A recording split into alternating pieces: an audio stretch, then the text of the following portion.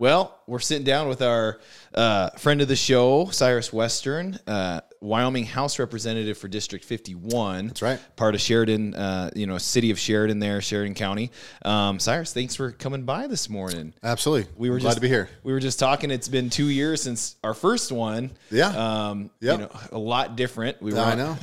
What happens in 2 years? You were probably getting computer butt. You guys were all Zoom. That special session was all Zoom because of COVID in 2020. And Yep. But a lot's happened in those 2 years. So yeah. No, it kind of seems like it was kind of weird. It seems like it was ages ago, but it also seemed like it was last month kind of thing. I know. So yeah, crazy. You got married in the last 2 years. So congrats. Yeah, we both got some new hardware. Yeah. So today, because you guys are rolling into session here in a little bit. Yep. About 2 weeks. I'd love, kind of going back to our first interview with you. We talked about a couple of your kind of hunting bills we had, or some issues that were, that were on our mind, but then kind of COVID probably kind of just squashed a lot of things. But one thing that I did remember is you and I talked about, migration corridors. Right. And Wyoming, I'm pretty sure, got a grant from the... We did, yeah. So I'm trying to think. Yes, in the last 2 years, there's been a couple of major developments. There's been a bunch of money that the U.S. Department of Transportation that they got, that they are using for grants to partner with some of the local state DOT departments across the country. And one of those was Wyoming. And so I think nationwide it was like $300 or $400 million that the feds had authorized for these types of projects across the country. And so YDOT was pretty good at going after some of that funding, going after private funding, match dollars, all that kind of thing. In Wyoming, in the legislature, we love match dollars. If we can get matching money from, local municipalities, nonprofits, private institutions, or obviously the federal government. That's something that happens a lot in Wyoming. Talk about the importance of these corridors. And have we picked the one yet in Wyoming yet? Yeah, well, there's a lot. There's the most famous ones, I think, are the pilot ones.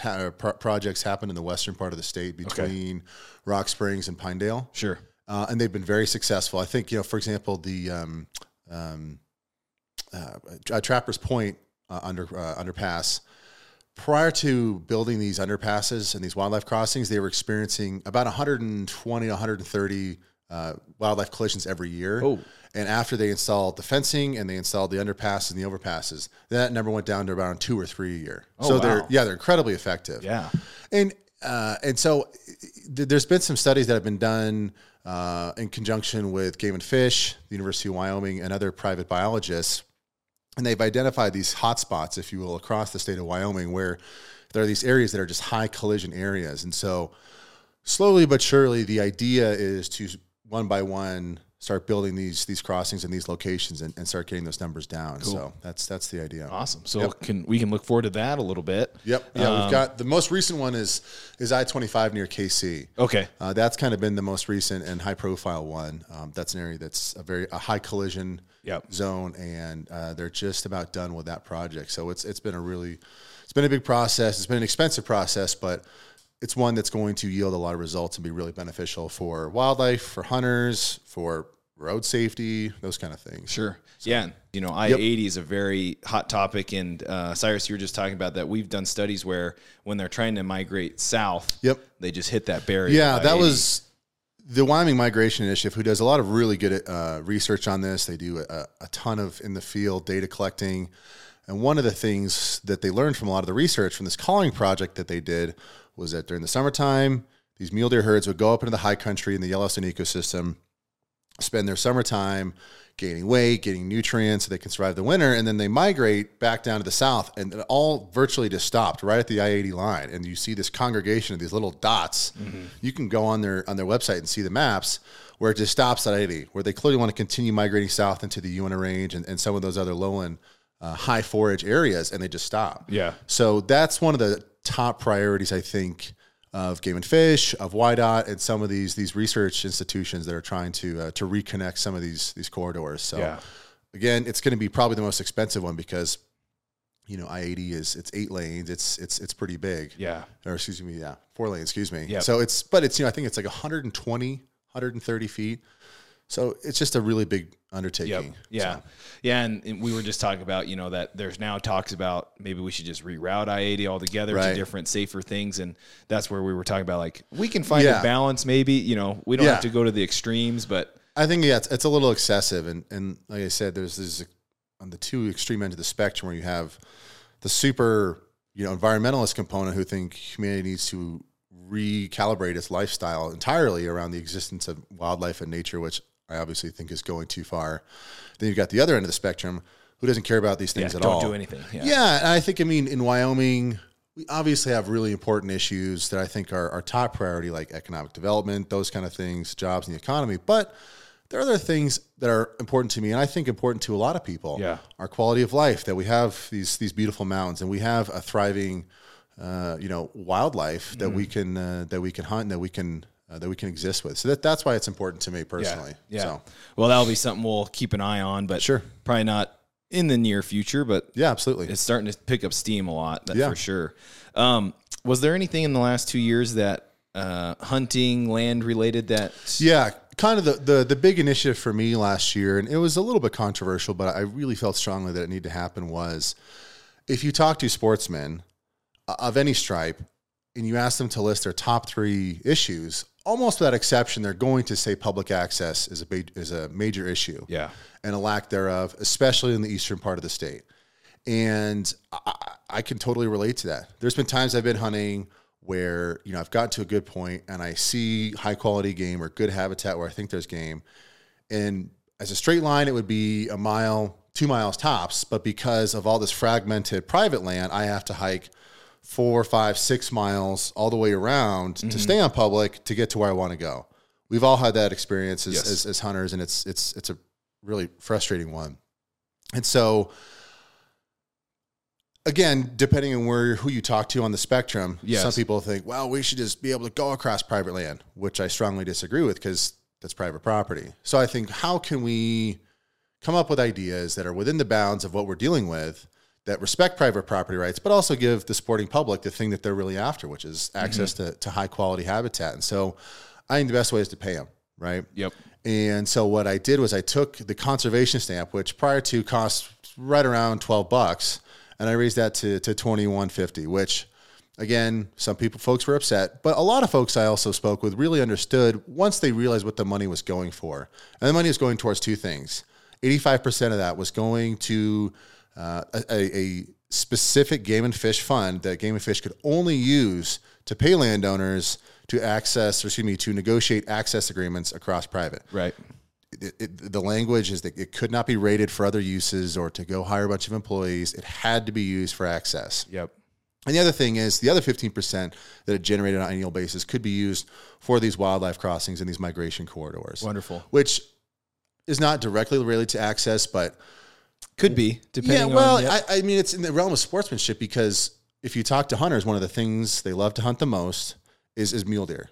And we know that if we can reduce these wildlife collisions, we can improve the quality and quantity of these populations. So it can really help these herds get back on track and get back to a healthy level. So that's what the funding was for. Again, there's always that 10% or so who are always going to be mad at you no matter what you do. And I heard from them for sure.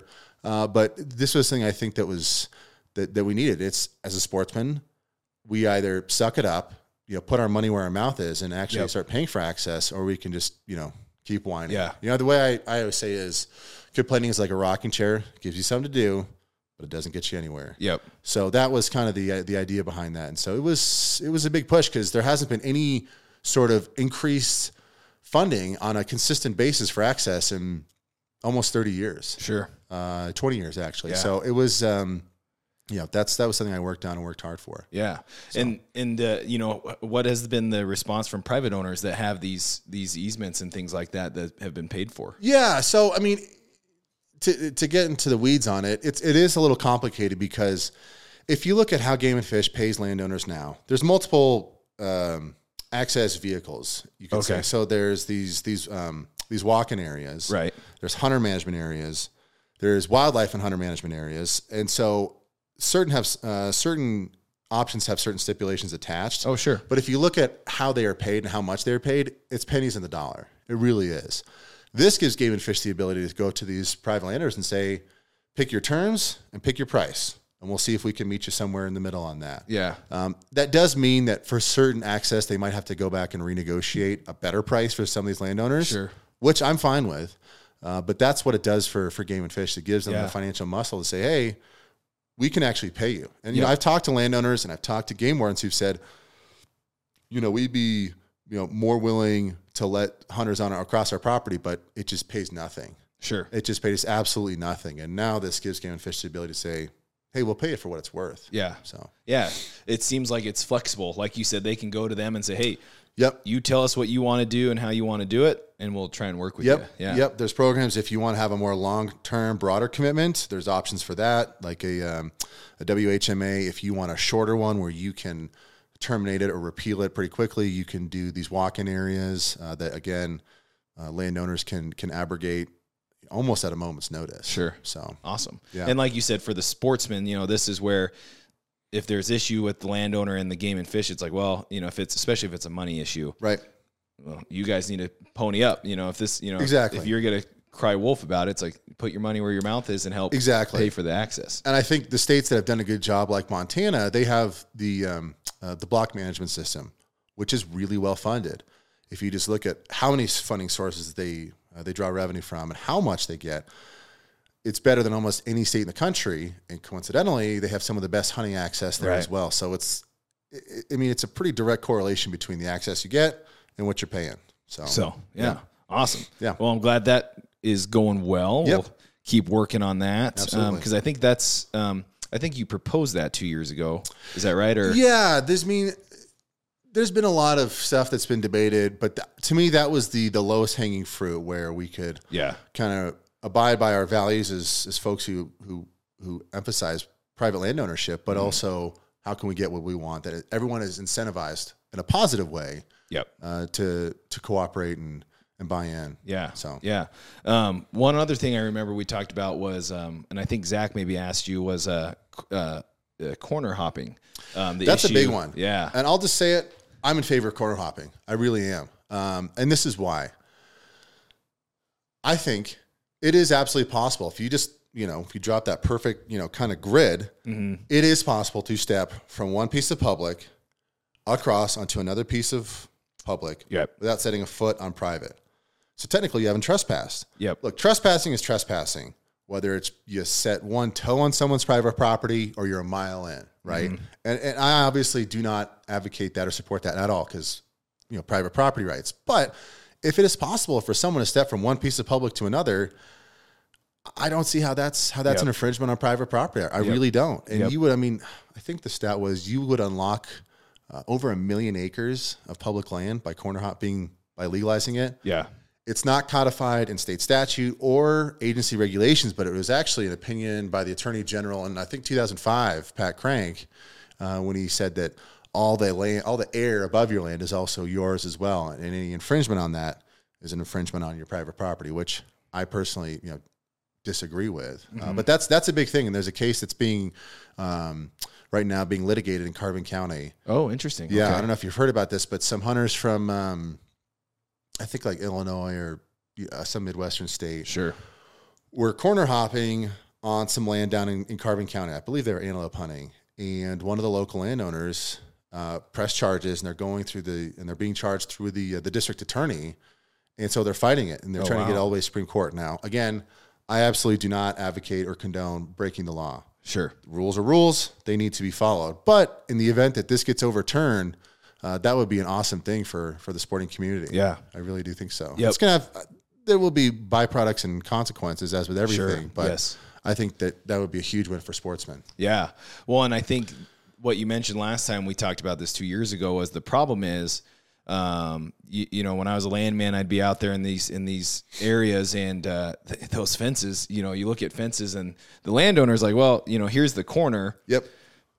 And you'd have to get a GPS and they could be 10 feet off, 20 feet off, or they could be spot on. And, right. And that's where we fall into this, did you actually corner hop? Did you trespass? And exactly. And I think there is a technical argument, I think, that needs to be addressed as well. And that those GPSs, Onyx is accurate to, I think, within a meter, which is good, but not good enough. I think it probably needs to be surveyed corners where you actually have, a professional land surveyor come out and put that cap in the ground and say like this to the inch is where the corner actually is. Because that way we can truly say stayed on public the whole time. Yeah. So, one rule I found when I was landman was just call those landowners around you. Like, if you know one's going to be a little difficult to work with, it's like, don't piss them off. Like, no, totally. It's their private property, And look, I've talked to a lot of ranchers about this, and one of their big concerns is that should this case make it to the Supreme Court, should it be overturned and corner hopping becomes legal, that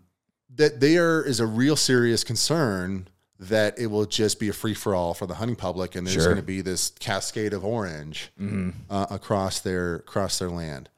I think to an extent that's an exaggerated fear, but I also understand their point, which is why I personally also advocate for an increase in in funding for enforcement. Yes. You talk to any game warden, and they'll all say, I would love to have 5 more of me, because that way we can really do a much better job at enforcing the rules on the books. Yep. And I think that's true. I think if that does get overturned, corner hopping becomes legal, I think we absolutely do need to hire more game wardens to really enforce you can cross at this corner and only this corner, and the ones who are trespassing, give them their trespassing ticket and send them on their way. Right. So, yeah, like you said, there's going to be consequences and cause and effects on that case. So absolutely. Wonderful. So what are you looking forward to this year in this session? Do you have any bills that you've working up right now, or are you kind of focused? It is it's a budget session again. It's pretty short. Yeah. In terms of what I'm personally working on, it is kind of sportsman related. Mm-hmm. The issue that has been important in this county, specifically in my district, has been this land exchange.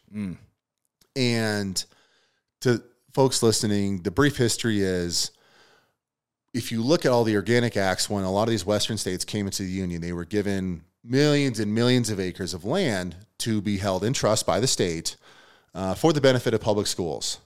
How you monetize this land to benefit schools, that was all up for debate, and each state has their own methodology and approaching. Some states like Nevada sold off 90% of that state land. Wyoming has still retained quite a bit. I think it's right around 60, 70%. Okay. But that land has to be managed for K-12 schools. Right. The majority of it, like 90+%. Yeah. And so with that kind of framing the situation, what some folks do, or what is legally possible to do, is for a rancher to apply for a land exchange, saying, I'm willing to trade you tract A of private land for tract B of public land, of state land. Yep. Yeah, of state-owned land. And in theory, I can understand why it can be a good thing. In practice, though, especially over the last 30 years, there have been exchanges where I believe, and I think that it's beyond clear, that the public really got shafted. I mean, trading away state land that had really high-quality game on it, big deer, big bulls, or like really good access to fishing for really not so great private land. Yeah. And so in the sporting community, it's created this dynamic where people are once bitten, twice shy. And so that's kind of the context of this particular situation, where a landowner out in my district has applied for a land exchange. And I believe, along with a lot of other local sportsmen, believe that the land he is offering up is not as high quality as what the state currently has. Right. And so we're kind of pushing back against that, and we've been negotiating with him. And he is a good guy. I've sat down with him multiple times. He's a nice guy. He's been nothing but respectful. I've been really encouraging folks to focus on the land exchange, not the landowner. Yep. And keep it focused on the policy and the substance. But I think part of the problem is that this is a process that deals with taxpayer assets, land that we all collectively own, that's not very transparent at all. Yeah. The way the process is now is someone makes the application or submits it. It's not till about 2 years later is the public even made aware that this has happened. Right. So by the time the public is made aware, the cake is already baked at this point, which to me, I think it's BS. I really do. Yeah. So the piece of legislation I'm working on this session, getting back to your question, is it basically states that upon submission of an application for a land exchange, the Office of State Lands and Investments, which manages all the state-owned land, has to disclose this application within 30 days of it being submitted. Gotcha. So that way, from square one, everyone is involved. Everyone's aware. Yep. Everyone's aware. no one feels like they got the rug pulled out from underneath them, and everyone feels included in the process. Because there's some really nice chunks of state land out there that on the private market would fetch a lot of money. Yeah. Like this particular one. It's right at the base of the Bighorns. Like it's really good land. Yeah. So that's kind of the big thing I'm working on. Perfect. Over sessions. So. Yeah. No, I remember that. That was about a year ago. I think it became, it came to the public. And last April. And, somebody had sent it to me and I was looking over and I was like, holy cow. And that's it. Yep. Like you said, it's the policy and how the procedures are laid out. So that's awesome that I love that it's going to be, 30 days within it. Yep. Is there any, have you had any talks with legislators about, one step at a time here, but sure. One thing I've always thought is the evaluating process, because that's a very broad, because that piece of property could be, subdivided and that's worth a lot of money, or, just the hunting value of it alone is valuable. So is that kind of the next step? If we, step one is, let's do the 30 days. And then maybe step two is like, okay, how do we evaluate these state pieces? Absolutely. I mean, if I had a magic wand, I would run a bill that just banned these things entirely. Oh, sure. I just think that by and large, they're kind of a ripoff.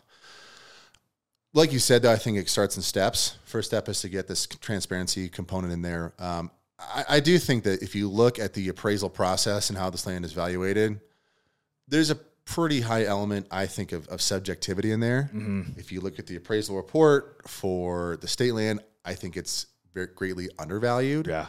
And I think that the land that the landowner is offering up is overvalued. Right. And also, if you look at the appraisal report, their valuation is based off that land being sold off for development. So this land would then become into state possession, and then all of a sudden the state is now selling it for developing land. Oh, sure. Which kind of puts the state of Wyoming in the real estate speculation business, which I don't think the state should be involved in. Yeah, I agree. I didn't know that because I thought it would just be, it was kind of hunting. So you would think they'd use that property for hunting. Oh, so that's interesting. So this is the rub with hunting is that if you, again, look at our state constitution, you look at our statutes, OSLI has to manage that state land on behalf of the beneficiary, which is K-12 schools, meaning it can only really consider things that are going to generate money for schools. Sure. So right now, obviously hunting is an amazing thing. It's great for local communities, but it doesn't generate money that directly goes to benefit K-12, into our K-12 funds, into what's called the CSPLF, the Common School Permanent Land Fund. Yeah. Zero money goes in there. So technically OLSI gets to say, sorry, sportsmen, like we appreciate that you're pissed off, but we don't have to take your concerns into consideration. Yeah. Interesting. Okay. So and that's what to me, what I think is most frustrating is the proposal as it's submitted fits all the criteria to be approved. Right. Every single criteria. That's why we've been fighting really hard or working hard to negotiate with the landowner to try to find some kind of compromise, some middle ground, because absent some kind of deal, it's going to get approved. Mm-hmm. Or there's all the criteria to justify its approval as it sits right now. Yeah. So, yeah. Oh, there's a lot of moving parts there that I didn't even think about that. So, a ton. Interesting. Well, I'll definitely keep an eye on that, and I'm glad we had you in to talk about it. I kind of forgot about that land swap. It's a serious thing, and there are people who are pissed. Yep. Because it's not just an issue for up here. Because I've heard, even in Johnson County, there's been some land swaps that some people are like, man, that, absolutely. Yeah. Some of the land swaps that went down under the Geringer administration back in the 90s were just like, it blew my mind that these got as far as they did and got approved. Yep. I mean, thousands of acres of really good state land is now private. Access is completely shut off. Yep. So that's why sportsmen get pretty touchy about these land exchanges. Yep. So well, and I think, like you said, and I'm hopeful to see what happens in the session. But I think just 30 days notice, I think people will. I don't see any way anyone would stop that, because it's just we're getting it out there. People know, and if a community doesn't, do anything about it, then I guess there you go. It'll separate the wheat from the chaff. The good applications that are a true win-win for everybody, everyone's going to see that and say, hey, this deal actually gives us better access or gives us, higher quality land to hunt. You know what? I think we can get on board with this. And not all sportsmen, but I think a lot of sportsmen would appreciate something like that and saying, absolutely. We are willing to support this because it truly is a win-win for the state, for the landowner, and for the sporting public. Yeah. Yeah, absolutely. We got to give some time to our sponsors here. So first one is a brand new sponsor, Fine Sight and Sound. They are the premier audio visual integration company serving the greater Wyoming area, but they're based right here in Sheridan, Wyoming. If you own a business or you're building a home or renovating your home and you want the best sensory experience, go to the experts at Fine Sight and Sound. Go to their website at fssavpro.com or call Aaron Perez 307-751-6585. They do, when I say sensory, they do like automatic lighting and sound system and golf simulator. So if that's something that you want to do for your home or business, Fine Sight and Sound. Also, this episode is brought to you by Fly Sheridan, the Sheridan County Airport. They have direct flights to Denver International Airport.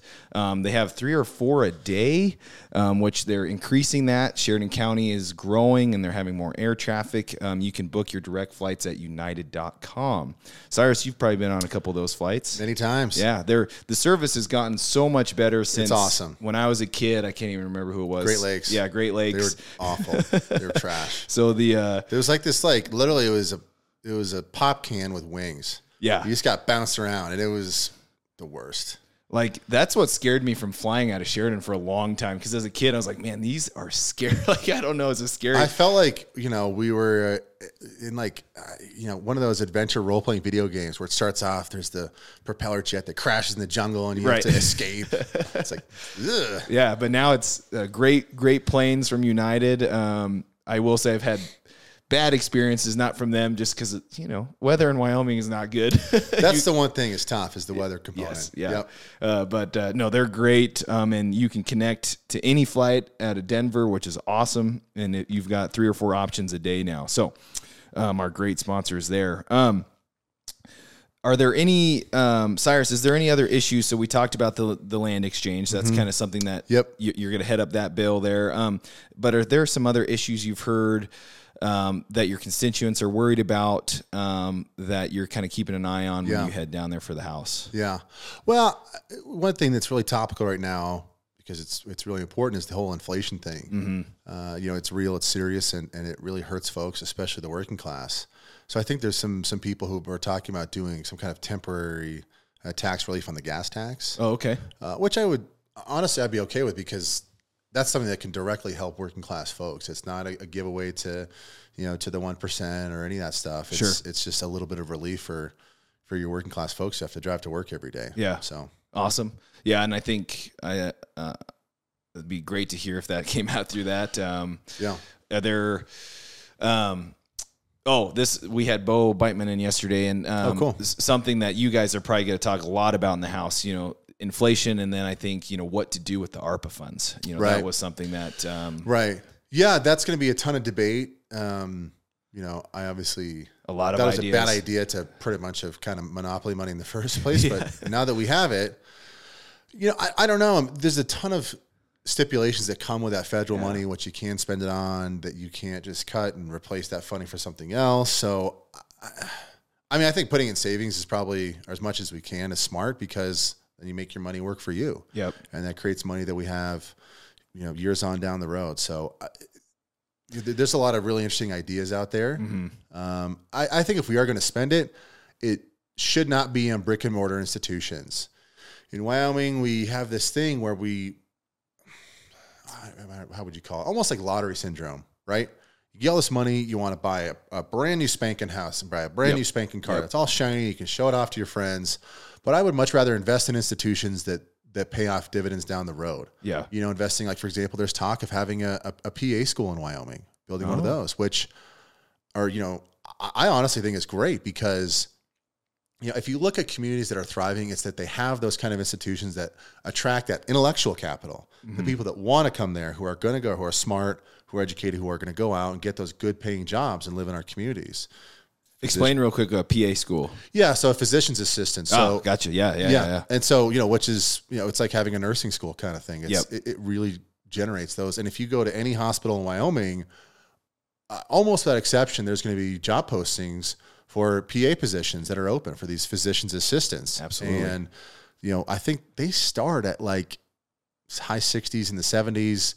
Some PAs make over $100,000, depending if they're a specialized PA. Sure. So, those are the kind of things I'm open to because it keeps that kind of intellectual capital there. It diversifies our economy, and it brings the right people we want here, and just not fancy new buildings. Well, and it solves a need, like you said, and I would attest to that almost probably every hospital here probably needs PAs, and so it solves a need also. So, and I think anyone, I told this to Bo that I think anyone that just says, let's try and save it into our funds, or get into these diversification type ideas. Like, I don't think anyone's gonna. The problems, the fun part's going to be the debating it, right? How much goes where, and absolutely, everyone has their pet projects. So no, we'll see. That's going to be a big one. Yeah, so. Absolutely. Should have started off with this a little bit, but sure. How did you think? I want to try and frame this in the right way. I think Wyoming did a great job throughout the pandemic. I think the legislature and the governor did a great job with whatever it was, the restrictions and trying to handle that. And the budget, that was a big thing. We were rolling into 2020 and 2021 with some shortfalls. But what were some things that stuck out to you, as a state that we did really well throughout the pandemic? Well, I'd have to think about that. I would say a lot of it has to do with just our resiliency. Mm-hmm. I think, what's the old saying? Tough times don't last, but tough people do. And I think that really applies not just to us in Sheridan, but to us as a state, that despite these really tough times that we were going through, and I know, there was a lot of controversy around it, but I think at the end, a lot of folks, the vast majority, I think, were focused on making it through this. And I know obviously it's not over, but I think we are working really hard to live our best lives and to focus on what is in our control. And so I think just seeing the way our communities rebounded. I mean, I think the Chamber of Commerce, Dixie and some of those folks, they raised like $250,000 or something, in that most dire moment of need. I've heard dozens and dozens of stories of just people in the community who aren't well known, who stepped up in these huge ways. I mean, there's a gal who lives out in Bighorn that I heard about, who for like 3 or 4 months straight during the worst of it, brought in meals for nurses and PAs and doctors in the hospital, I think every single day. Wow. For like 100+ days straight, 7 days a week. Stories like that. I mean, those are awesome. Yeah. And so I think that's what I thought was the most impressive, or that we collectively did the best. Yeah. Came together and absolutely got through it. I love that. Those were all kind of my prepared questions. One thing we were kind of all talking about, and I'll kind of get your thoughts on this one, is sure. Cryptocurrency. I think, the last couple of years have been tough because pandemic, budget shortfall, we're trying to figure out other things. But here in this office, we were kind of talking about like, man, Wyoming passed some super cool legislation, and we kind of need to get some things out in the forefront with this cryptocurrency. What are you kind of hearing, or maybe what have been your thoughts on? Yeah, no, I would say, if you ask me, what are some of the most important things I've worked on and I'm most proud to have worked on, I would hands down say it's the stuff that we've done around digital assets and blockchain technology. We passed legislation that was truly ahead of the curve, that no one was even talking about. And if you look at what other legislatures around the country are doing, they followed our lead almost verbatim, in the sense that they have introduced bills in their legislatures that are word for word the same, the bills that we introduced in ours. And it comes back to that old saying, imitation is the sincerest form of flattery, yes. Which is true. There were people who told us we were crazy, that it was a waste of time and energy and all that stuff. But there's a core group of us where we didn't listen to those folks, where we really saw an opportunity. We truly believed in this emerging technology and this emerging trend, and we pushed hard, and we got some really big things through. And it's starting to pay off. One of the big criticisms was, this isn't going to benefit Main Street, Wyoming. Like, how is this going to help us? Other than just some crazy nerds in a basement somewhere.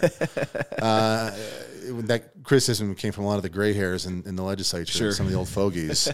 And look, I get it. You want to be, skeptical of any new emerging thing. But it's absolutely starting to pay off. For example, there is a company called Tencent, Tencen, if I recall correctly. They just moved to Cheyenne about 3 months ago, 23, 24 employees, and they specifically focus on blockchain technology and capability. So this is 20 plus people who moved here, a company that we didn't pay them a single dime, not one dime, not any of kind of incentive or program or any of that stuff. They moved here because of our legislation and because of the pro-business culture we've created. And these aren't jobs busting tables that pay $12 an hour. I mean, these are all jobs. I looked on Glassdoor. Equivalent jobs are starting at like 80 grand. Yep. So Good that was paying something. jobs. Yeah, Yep. I mean, that's just an example. We've got 2 of these charter crypto banks in Wyoming, and there's another 4 or 5 that are kind of circling right now that are in the process of applying as well. So that's an example of something that where we have diversified our economy. It is starting to pay dividends. These people are buying homes, putting their kids in school, those kind of things. Yeah. And I'm super proud of what we've gotten done. You know, some of the stuff we're working on now revolves around the concept of digital identity. What does that mean? How do we protect it? Because that's fascinating. Yes. Yeah, it's really interesting because I believe, you know, if we wind the clock back 15 years, Facebook's coming out, Google, all these, you know, the big tech companies, average folks, you know, outside of a very small subset of technologists, the vast majority of people had no idea, had no concept of digital identity, right? Of like, hey, when I sign this petition online, they're getting my address, my email address, my, you know, phone number, all that stuff. What rights do I have? Do I have a privacy interest in that information? And so we're working on things around the third-party doctrine, which I think is a real problem. And it's been just a gross violation of our privacy rights because right now it's set up where once you give your information away, you sever your privacy interest in that data of yours. Sure. Whereas stuff like we're working on with digital identity, actually that is still your private information, and they can't just do willy-nilly what they want. Oh, interesting. Yeah. Same stuff we saw with Cambridge Analytica and the Facebook scandal and how bad actors were intentionally manipulating that data to manipulate public opinion. You know, that's the kind of stuff I think that we're working on, that I think we're doing a really good job in ensuring that you are, along with my political philosophy of, you know, you have your sovereignty over yourself and your own privacy, of ensuring that you're in the driver's seat of your privacy and it's not, you know, Facebook. Yeah. So. Yeah. That wasn't even in our conversation. We're talking, you know, we've been more on the financial side, which that's even more fascinating, but that sounds very important. Yeah. That's, I mean, and I think if you get to know some of the original blockchainers and crypto guys, these folks are deep technologists. I mean, this is their, you know, they're kind of libertarian leaning in nature. And I really like that about them because we have a lot of overlap in our values and political beliefs and stuff. But that's a big thing for them is they wanted to be able to create this ecosystem where they are in charge of their own privacy. And I mean, I think a lot of it, part of my reasoning and a lot of the folks that we worked with in that legislation was, if you go back to the 2008 crash, the big winners out of that system were the big banks, the ultra wealthy, all that stuff. And I have no problem in principle with them winning, but a lot of poor people lost. Yes. Right? A lot of average Americans got the short end of the deal. And so I think there are a lot of people who are just really frustrated with the status quo and how it wasn't the financial status quo. And so that's why I got involved and supported it from the beginning, because it created this opportunity for average folks and just people who were so disenfranchised by the status quo. It gave them an opportunity to be financially empowered of their own wealth. Yeah. And I think that's a really awesome thing. It's still in its emerging phases and there's a lot of development yet to happen. But I think if this puts everyday folks in the driver's seat of their own, you know, financial autonomy, I think that's awesome. Yeah. So yeah, and Wyoming's at the forefront, so that's great to hear. So we'll be looking for some of those. Again, it's probably not the forefront. You know, it's a budget session and all that stuff, but glad to know that you're in that group. We can always pull you in for that. I will say the big thing that we've been working on is decentralized autonomous organizations. That's been a big thing. And we were last year we were the first state in the nation to give these DAOs LLC protection.